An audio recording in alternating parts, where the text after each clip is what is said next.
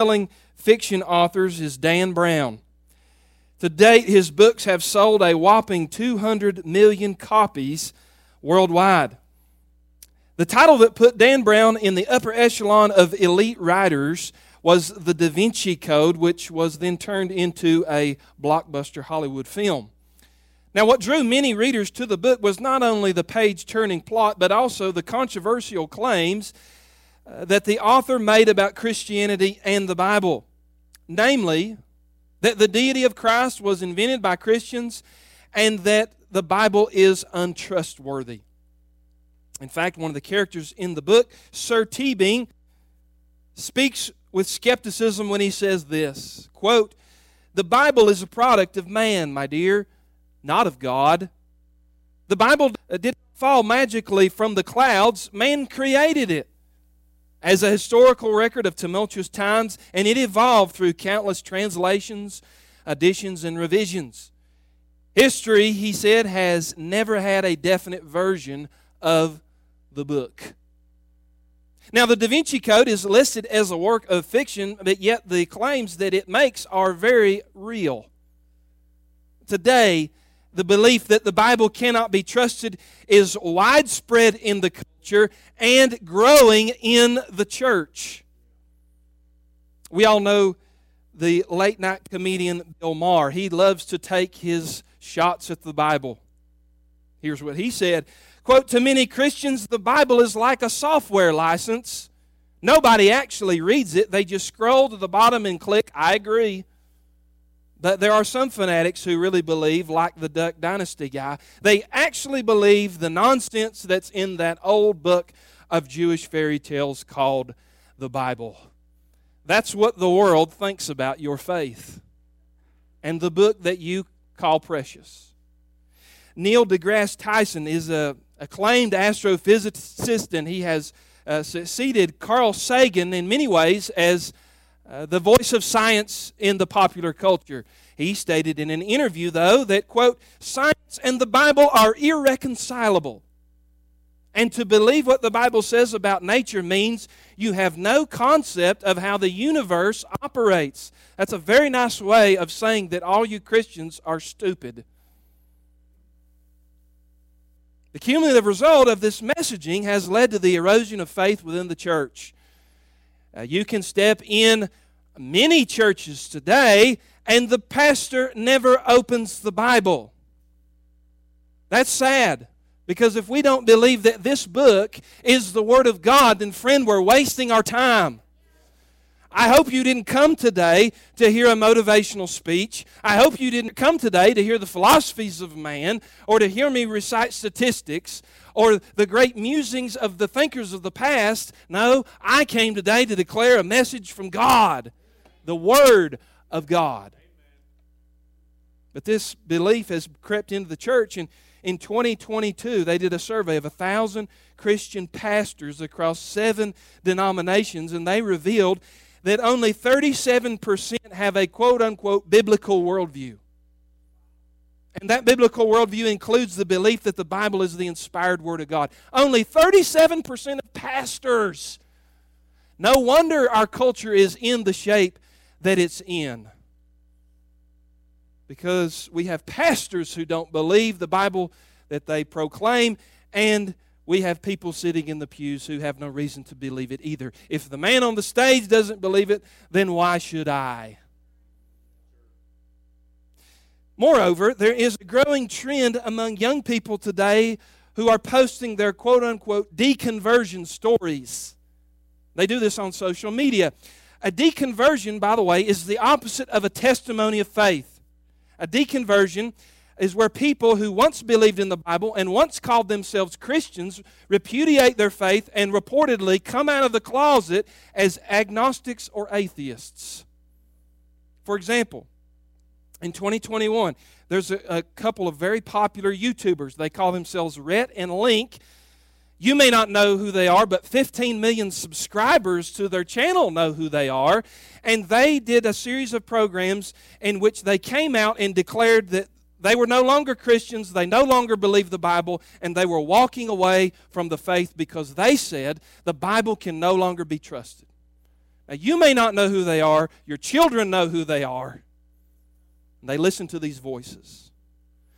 So why is it so important for us to hold up the doctrine of Scripture, to understand that the Bible is the Word of God? Well, friend, because your salvation depends on it.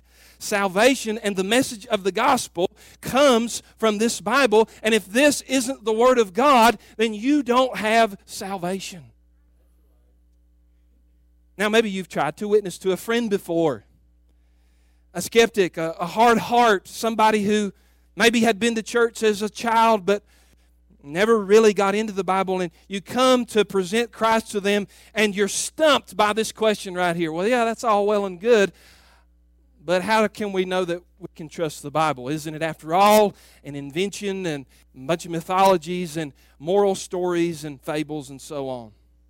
Well, this morning I'm going to offer you 4 compelling lines of evidence that show you the reliability and the uniqueness of the Bible. And I hope that you came strapped in and ready to go, because this is going to be like drinking water from a fire hydrant. I'm going to be sending a lot of information your way. It may be different from a normal sermon because I'm going to be filling this with a lot of information, but it's not enough just to believe. We've got to know what we believe and why we believe it. We've got to be able to explain to the skeptic and the atheist and the neighbor and the hard-hearted family member why we believe what we believe. And so that's why I'm belaboring this point. Number 1, how do we know that the Bible is unique and can be trusted and is the Word of God? I point to number 1, the publication of the Bible. The publication of the Bible. The first attribute that sets the Bible apart is its unique composition. The theological word that we use for this is the inspiration of Scripture. We turn to 2 Timothy 3 and verse 16 for this. It's coming up on the screen. All Scripture, what church? Is breathed out by God, profitable for teaching, for reproof, for correction, and for training in righteousness. 2 Peter chapter 1, verses 20 and 21 is a parallel to that. Knowing this, first of all, that no prophecy of Scripture comes from someone's own interpretation. In other words, Peter's saying, look, we didn't just invent this. We didn't come up with a good story. This isn't a collection of a bunch of mythology. He says no prophecy was ever produced by the will of man, but by men spoke from God as they were carried along by the Holy Spirit. That word in 2 Timothy 3:16, breathed out by God, it's literally the Greek word theopneustos. It means wind or breath of God. That's what makes the Bible different. This isn't just man-made philosophy. This isn't just dusty history of the past. This is the God-breathed, inerrant, infallible, inspired Word that you can build your life upon. We may not like what it says at times. It may make us uncomfortable. Yes, it may step on your toes, but it's the truth. And we don't conform it to our thinking. We conform ourselves to the truth of the Word of God. Now, that word inspiration, Dr. Charles Ryrie has given a great definition. He says this: inspiration is God's superintending of human authors so that using their own individual personalities, they composed and recorded the words of the original autographs, His revelation to man. And then I love this last line: the Holy Spirit of God moved upon men of God to pen the Word of God. You might want to think of this in terms of a sailboat. A fisherman cannot control the movement of the boat just by steering the rudder. He has to have propulsion. What gives the boat power through the water is the wind in its sails. In a similar way, there's a synergy, there's a relationship. When the Holy Spirit guided and directed or breathed upon the Bible writers, inspiring them to move their pen on the paper. Every word of Scripture is breathed out by God, and yet every word was written by a human being that was inspired, carried along, superintended, empowered by the Spirit of God. That makes the Bible 100% man and 100% God. The author is God. The inspiration is God. The words are God. But it came through human authors, through kings and shepherds and fishermen and physicians. And so just like Jesus, who is fully man and fully God, the Bible is unique. It's a blending 100% man, 100% God. And the church says, amen. Now, you say, how do you know that? How do you know that the Bible is inspired? I mean, it's one thing for the Bible to claim it for itself. Well, all you have to do is examine the amazing continuity of the Bible across its period of writing, through geography, through language, through individual writers. The Bible is the only book on planet Earth. 66 books written by 40 different authors over a period of 1,500 years, written on 3 different continents in 3 different languages. And friend, it's got one message: the ruin of man in sin and the redemption of man by Jesus Christ on an old rugged cross. You can't put this on the same league as the Quran or the Book of Mormon or the Hindu Vedas. The Bible is not only the best book of this age, it's the best book of all time. And friend, it's transformed, outreached, outpreached, and changed more lives than any other book ever written. I love the way Erwin Lutzer explains this in one of his books, this amazing unity of the Bible, how it all comes together. He says, imagine various pieces of a cathedral arriving from different countries and cities converging on a central location. In fact, imagine that investigation proves that 40 different sculptors made contributions over a period of many centuries, and yet the pieces fit together to form a single magnificent structure. Would not this be proof that behind the project was a single mind, one designer, and used his workmen to sculpt a well-conceived plan? He said the Bible is that cathedral, assembled by one super intelligent architect. Can I preach for just a little bit here today, church? The Bible is not just history, it's His story. It's the greatest story ever told about the greatest man who ever lived, who offers the greatest gift of love ever imaginable. Jesus is the subject. He's the star. He's the sovereign king that the Scripture portrays on every page. You say, preacher, how do you know? Because when I turn to Genesis, I see He's prophesied as the Redeemer who will come and crush the serpent's head. Then when I get to Exodus, He's the Passover lamb whose blood saves us from wrath and death. In the book of Numbers, He's likened to the bronze serpent that Moses holds up. Look and live. Anybody who will look to the Son of Man will live. And Joshua, in the book of Joshua, he's the commander of the Lord's armies. In the book of Judges, he's the judge who will come to deliver his people from oppression. In Ruth, he's called the kinsman redeemer. In 1st and 2nd Samuel, he's the prophesied Messiah king who will come from the lineage of David. In Psalms, he's called the good shepherd. I shall not want. His rod and staff comfort me. Hey, they lead me beside the still waters. And then when I get to the book of Isaiah, I go to Isaiah 53. Oh, he's the suffering servant. By his stripes I am healed. Then in chapter 9, the Bible says he's the virgin-born Messiah whose name is Wonderful Counselor, Everlasting Father, Mighty God, Prince of Peace. When I get to the book of Daniel, I see that he's the Son of Man who's coming one day on the clouds with glory. In Jonah, he's pictured as the prophet who's gone to the nations, who will die and rise again. For just as Jonah was in the belly of the fish for 3 days and 3 nights, so will the Son of Man be in the heart of the earth 3 days and 3 nights. Then when I get to my New Testament, it was concealed in the Old, but now it's revealed in the New. In Matthew, he's the King of the Jews. In Mark, he's the suffering servant. In Luke, he's the Son of Man. In John, he's the Son of God. In Acts, he's the ascended Lord. In the epistles, he's the chief cornerstone of the church of God. And in Revelation, he's the Alpha, the Omega, the beginning and the end, the resurrection and the life, the bright morning star. He's the one with the title King of Kings and Lord of Lords. That's the publication of the Bible.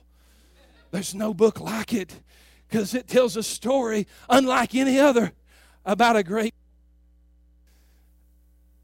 the publication of the Bible. Then I want you to see the precision of the Bible. The Bible claims that not only is it inspired, but that it is total truth. The Bible says in Psalm 19, verse 7, the law of the Lord is perfect. Proverbs 30 and verse 5, every word of God is pure. Finally, Jesus said in John 17, sanctify them with thy word. Thy word is truth. Now we need to understand, what do we mean when we say that the Bible is inerrant? Because I know there's always a smart aleck who says, but doesn't the Bible have lies? Good question. Yes, the Bible does record lies. It records one in Genesis chapter 3, when the serpent lies to Eve.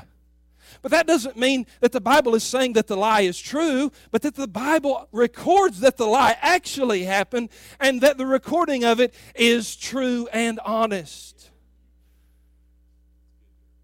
Inerrancy doesn't exclude variance in eyewitness accounts. From time to time, you'll hear people say, well, I've read the Gospels and it's full of contradictions. Funny, those who usually say that, when you ask them to name one, they usually can't. Because they haven't actually read the Bible. They've just watched a video and parroted what they heard on it. Or they heard a parent say it, or a professor. For example, I had a professor at UNC when I was a freshman, Bart Ehrman. I took his Intro to New Testament class, and he said that the Bible is full of contradictions, and he said, you can see one of them in the Easter story. When they come to the tomb of Jesus, he said, Matthew reports that there was only one angel at Jesus' tomb, but when you go to John, there's 2 angels. He said that's a contradiction. You can't trust the Bible. Which one is it? Is it one angel or is it 2 angels? Well, all you got to do is think a little bit. Apply a little bit of gray matter to the situation. After all, Matthew doesn't say that there was only one. He just mentions one. John says there's 2. And friend, I've never been really good at math, but wherever there's 2, there's always 1.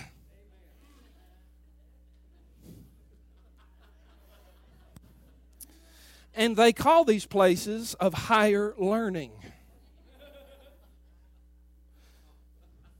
I could go off on a rabbit trail there, but I won't.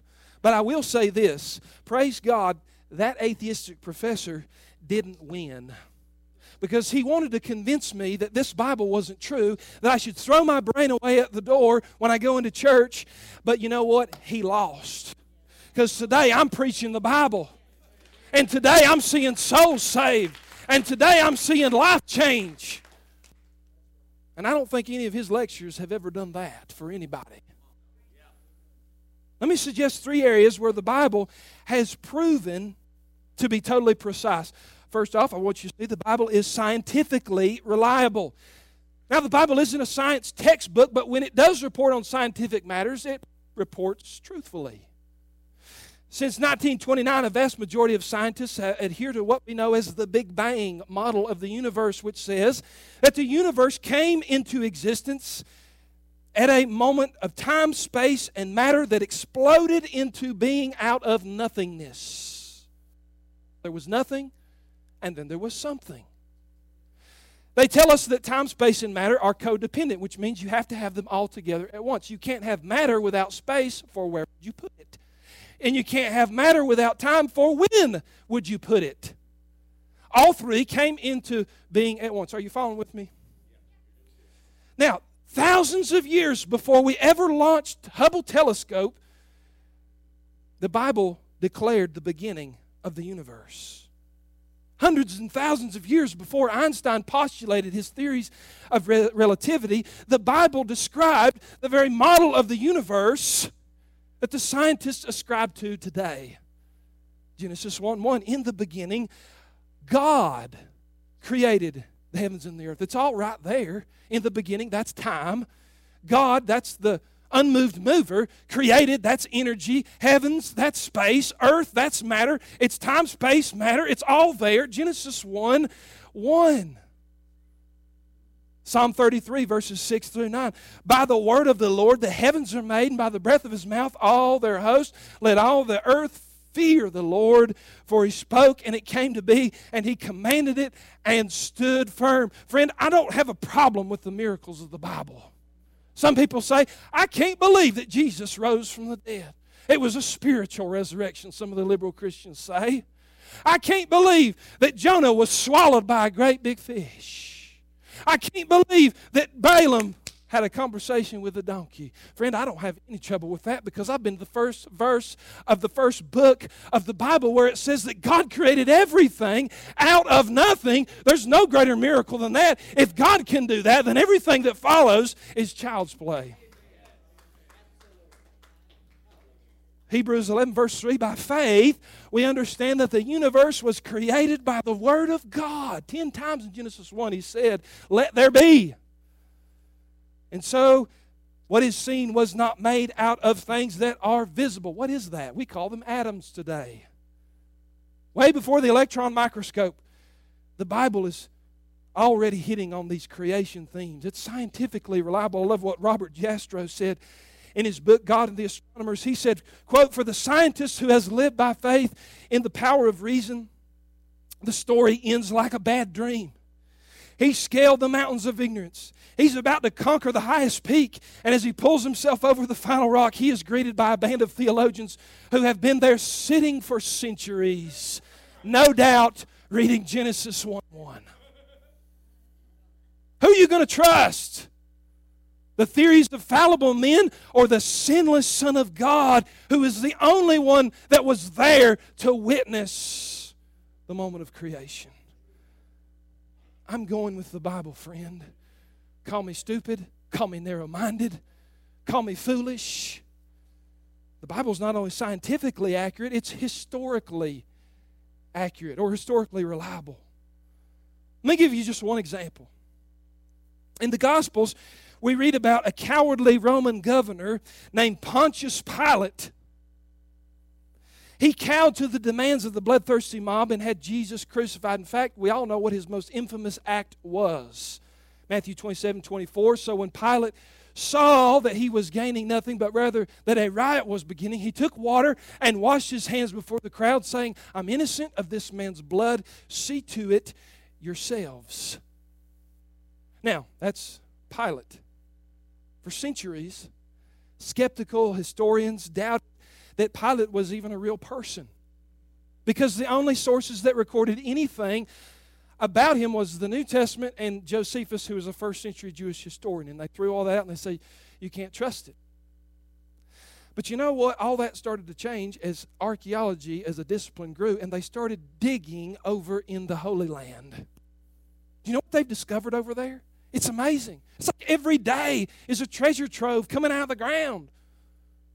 In 1961, they were excavating a place called Caesarea Maritima. The archaeologist Antonia Frovra discovered a tablet with the name, listen to the name, Pontius Pilate, prefect of Judah. It became known as the Pilate Stone, and it's the first recorded instance of Pilate outside of the Bible. And archaeologists discovered that the place where they found it was a second palace where Pilate stayed when he was not holed up in the opulent palace in Jerusalem.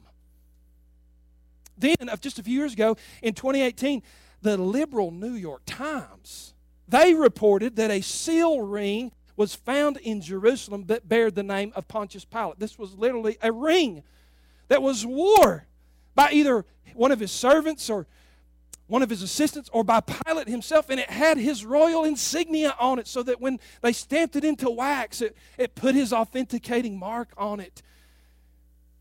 Archaeologists say they believe that the copper alloy ring was either worn by Pilate or by one of his administrators.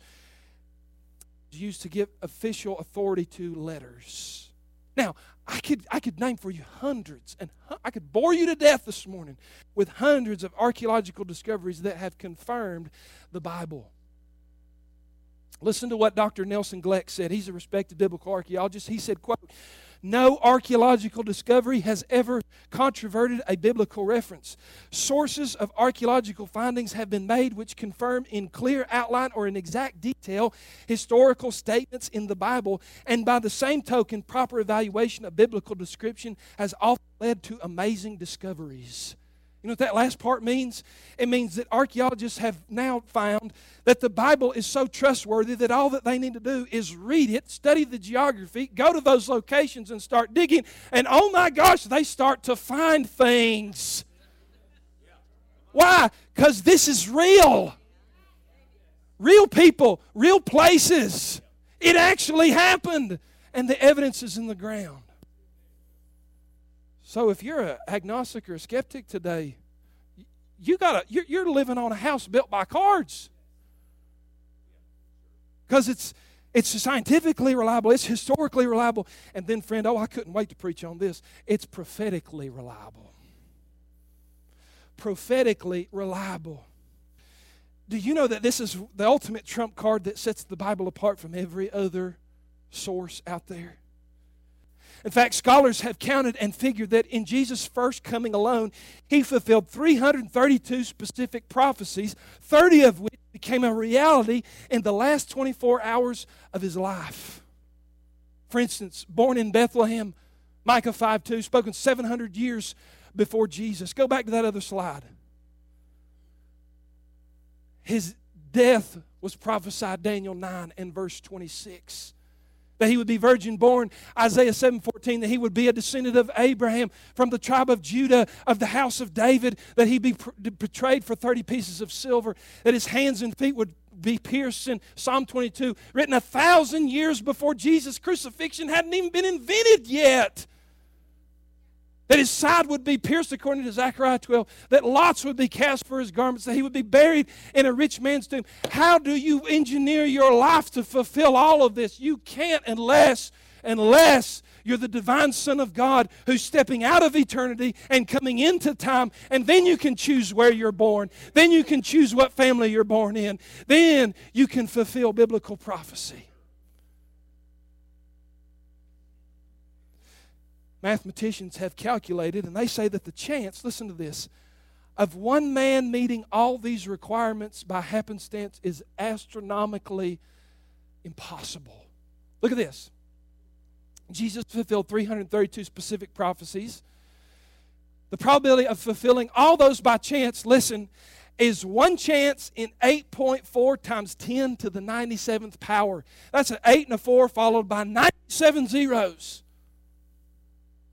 Friend, I don't have enough faith to be an atheist.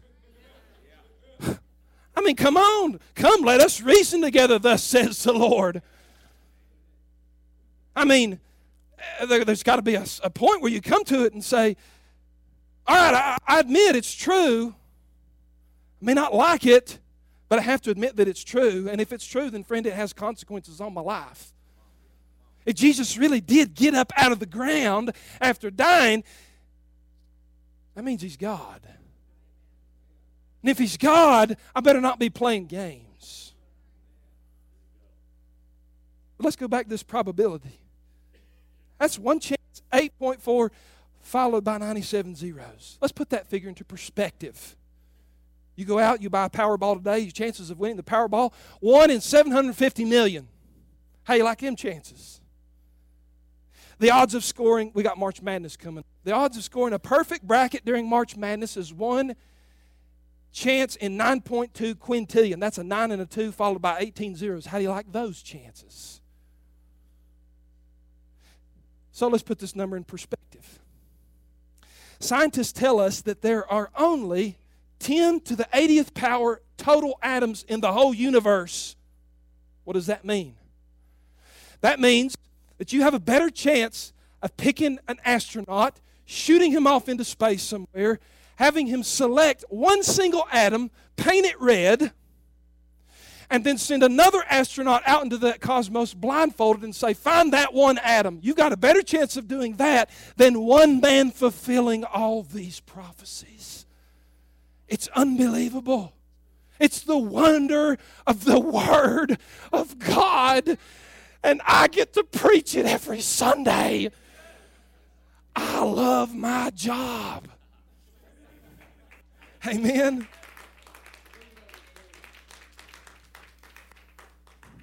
Now here's what I know. Because Jesus fulfilled all those prophecies in His first coming, right down to the gnat's whisker, Brother Stan, that means every prophecy about His second coming, you better take it to the bank, brother, sister. You better believe it with all that's within you. He's coming back again. He fulfilled it all the first time. He's going to fulfill every jot and tittle concerning His second coming. And friend, I don't know, I get excited, but it might be today. Hey, the sky could break, the trumpet could blow, the angel could cry, and friend, we might be up and away going to see Jesus. So friend, you better know where you stand with Him, because He's not just a little baby in a manger anymore. He's not gentle Jesus. He's coming back as King and Lord and righteous to rule with a rod of iron. He's God, He's man, He's King forevermore. So the Bible is precise. Then we see number 3. I'll spend less time on this, the preservation of the Bible. You know, the Bible is the most hated book in all of history. Why, it's getting down to the point where I could take this book, open to Romans 1, go stand on a street corner in downtown Asheville, and they'll tar and feather me. You know why? That's hate speech. You can't call people sinners. Well, hey, let me remind you, I didn't write this. The Bible is the most hated book in history, but yet it still endures. The Bible has survived the test of time. It's outlived all of its critics. It's risen to bury all of its pallbearers. Isaiah 40 and verse 8 says, the grass withers and the flower fades, but the word of our God shall stand forever. Bernard Ram said this, quote, 1,000 times over the death knell of the Bible has been sounded, the funeral procession formed, the inscription cut out on the tombstone and committed and read, but somehow the corpse never stays put. That's what happens when you have a God who defies death. I think about the old French philosopher Voltaire, the old skeptic who claimed that within a century of his death, the Bible and Christianity would pass away with the sands of time and become an antiquated relic. How stupid. Voltaire died in 1778, and his statement played a cruel trick on him, for you know what happened to Voltaire's legacy? Only 50 years after his death, the Geneva Bible Society came in, they purchased his estate, they set up headquarters in his basement, and they used his own printing press to print copies of the Bible and distribute it all across the world. Only my God. The anvil of God's Word has worn out the toughest hammers of the skeptics. So go ahead, Bart Ehrman. Go ahead, Voltaire. Go ahead, Neil deGrasse Tyson and Elon Musk and all the other skeptics of the world. Get your biggest, baddest hammer out, because God's going to wear it down. You'll turn to dust and His Word will go on forever. Amen. The preservation of the Bible, the publication of the Bible, the precision of the Bible. Y'all might be getting a little excited because it's looking like I might end a little bit early today. If you stop saying amen, I wouldn't preach so hard. Number 4 today, the power of the Bible. Isn't it good to be in God's house? Isn't it good to know we've got answers? Man, I'm handing you a bunch of Scud missiles this morning that you can take out into your arsenal and use. Amen. The power of the Bible. Look what Psalm 19 and verse 7 says. The law of the Lord is perfect, converting the soul. The testimony of the Lord is sure, making wise the simple. Oh, I've been excited to preach this part right here. The final reason we know that the Bible is the Word of God is because within it is the supernatural, life-changing power of the gospel. There's no other book that's ever done more to bring more hope and salvation to weary souls like the Bible. It's outlived, outloved, outreached, and outranked all other books combined and put together. When you read the Bible, friend, it reads you. That's why it's different. You read the Bible and sometime, it'll encourage you, it'll bless you, it'll lift you up into the heights of glory. And sometimes you'll read it and it'll make you feel lower than a snake's belly.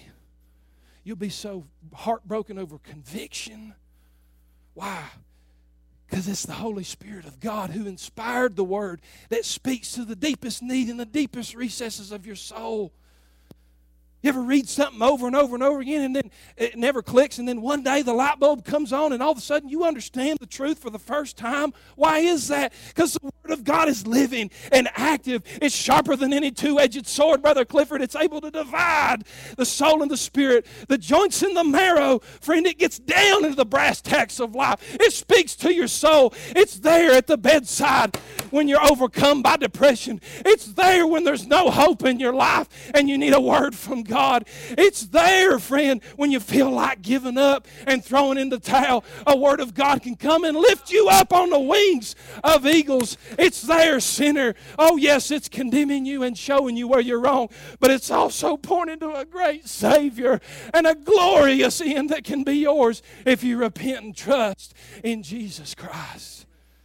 That's the power of the Bible. I read the Bible and the Bible reads me. And for some people, they can't handle it.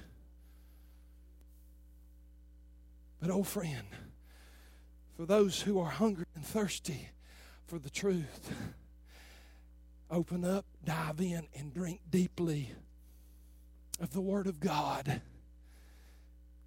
Some books impart information, but the Bible gives transformation. Amen. I read this, and I don't just get knowledge. I don't just get wisdom, but it changes me. Makes me more like Jesus and less like my rotten self. It shows me things to come and what God's already done way before I was ever born. Some old saint put this in the flyleaf of their Bible. This book contains the mind of God, the state of man, the way of salvation, the doom of sinners, and the happiness of believers. Its doctrines are holy. Its precepts are binding. Its histories are true. Its decisions are immutable. Read it to be wise, believe it to be safe, and practice it to be holy. It contains light to direct you, food to support you, and comfort to cheer you. It's a traveler's map. It's a pilgrim's staff. It's a pilot's compass. It's a soldier's sword, and the Christian's character. Here, paradise is restored. Heaven is open. The gates of hell disclosed. Christ is its grand subject. The Holy Spirit, its author, and the glory of God, its ultimate end. It should fill the memory, rule the heart, and guide the feet. Read it slowly, frequently, and prayerfully. I wish I wrote that good. But praise God. The power of the Word. This is what's so awesome about the Word of God. I don't have to be spectacular. I don't have to have it all together. I don't have to have all the answers. Why? Because this book is enough. This Word is sufficient. I don't have to use gimmicks or manufacture something.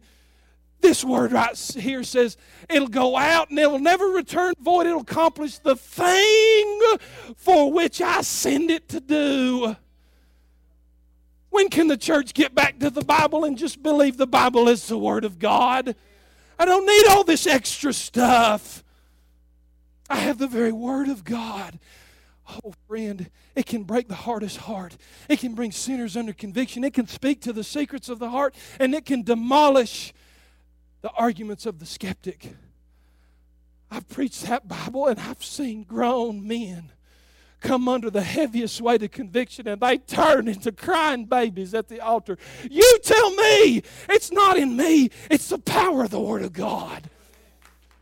I've seen discouraged saints who wanted to give up find the next step and take a running spell and say, hallelujah, God spoke to me today. I've seen altars full with people crying out for God in the midst of their help, and He's met them. I've seen God raise up dead people in dead marriages, and praise God, I've seen Him raise up a dead church before. And look at what God did all through His Word. Oh, I don't have to be great. I don't have to be spectacular or compelling. Now, I don't want to bore you to tears, but all I have to do is stay true to this. And let's build it God's way, by God's Word.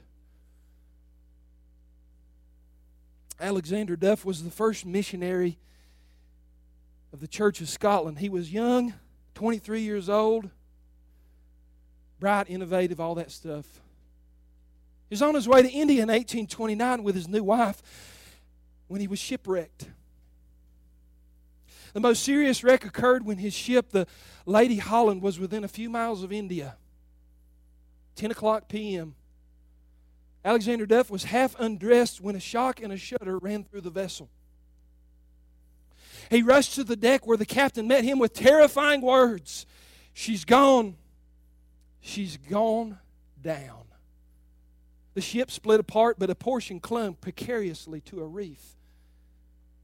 Through the night, the passengers huddled in terror in the surviving portion, expecting that they may die at any moment. But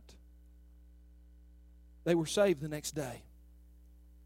All their clothes and all their valuables and their possessions were lost, including Alexander Duff's Bible, which he was going to take to India to preach the good news to those people. Later, a few days, he was standing on the shore, looking sadly toward that broken reef and that broken half of a ship. He questioned his life. He questioned his call. He said, Lord, I came here to do a thing for you. And look at what's happened. Then as the shore lapped against the sand, he looked down and something touched his foot. It was his waterlogged Bible. His family lost every scrap of clothing, every earthly belonging, and the only thing that came ashore was Alexander Duff's Bible. He was filled with such joy that he took it as a sign from the Lord that this one book alone was worth all the cargo in that ship. He assembled his fellow survivors, opened up his waterlogged Bible, and read Psalm 107. And then using that same Bible, he began to teach a class in India with a little group of boys who met with him under a palm tree. And within a week, the class had grown to 300, and soon it became a school and a church, and it educated not just the young, but the old, and people from all over India came seeking Alexander Duff, for they had heard that there was a book from God that washed ashore and came to his feet. And they said, we must hear the Word of God. Only God. Stacy's coming, and I think our other musicians are coming. As we sing today, can we stand? I don't know how this message may have spoken to you today, but if you need to respond, maybe you need Christ today. Maybe you've been a skeptic and a hard heart, and God's been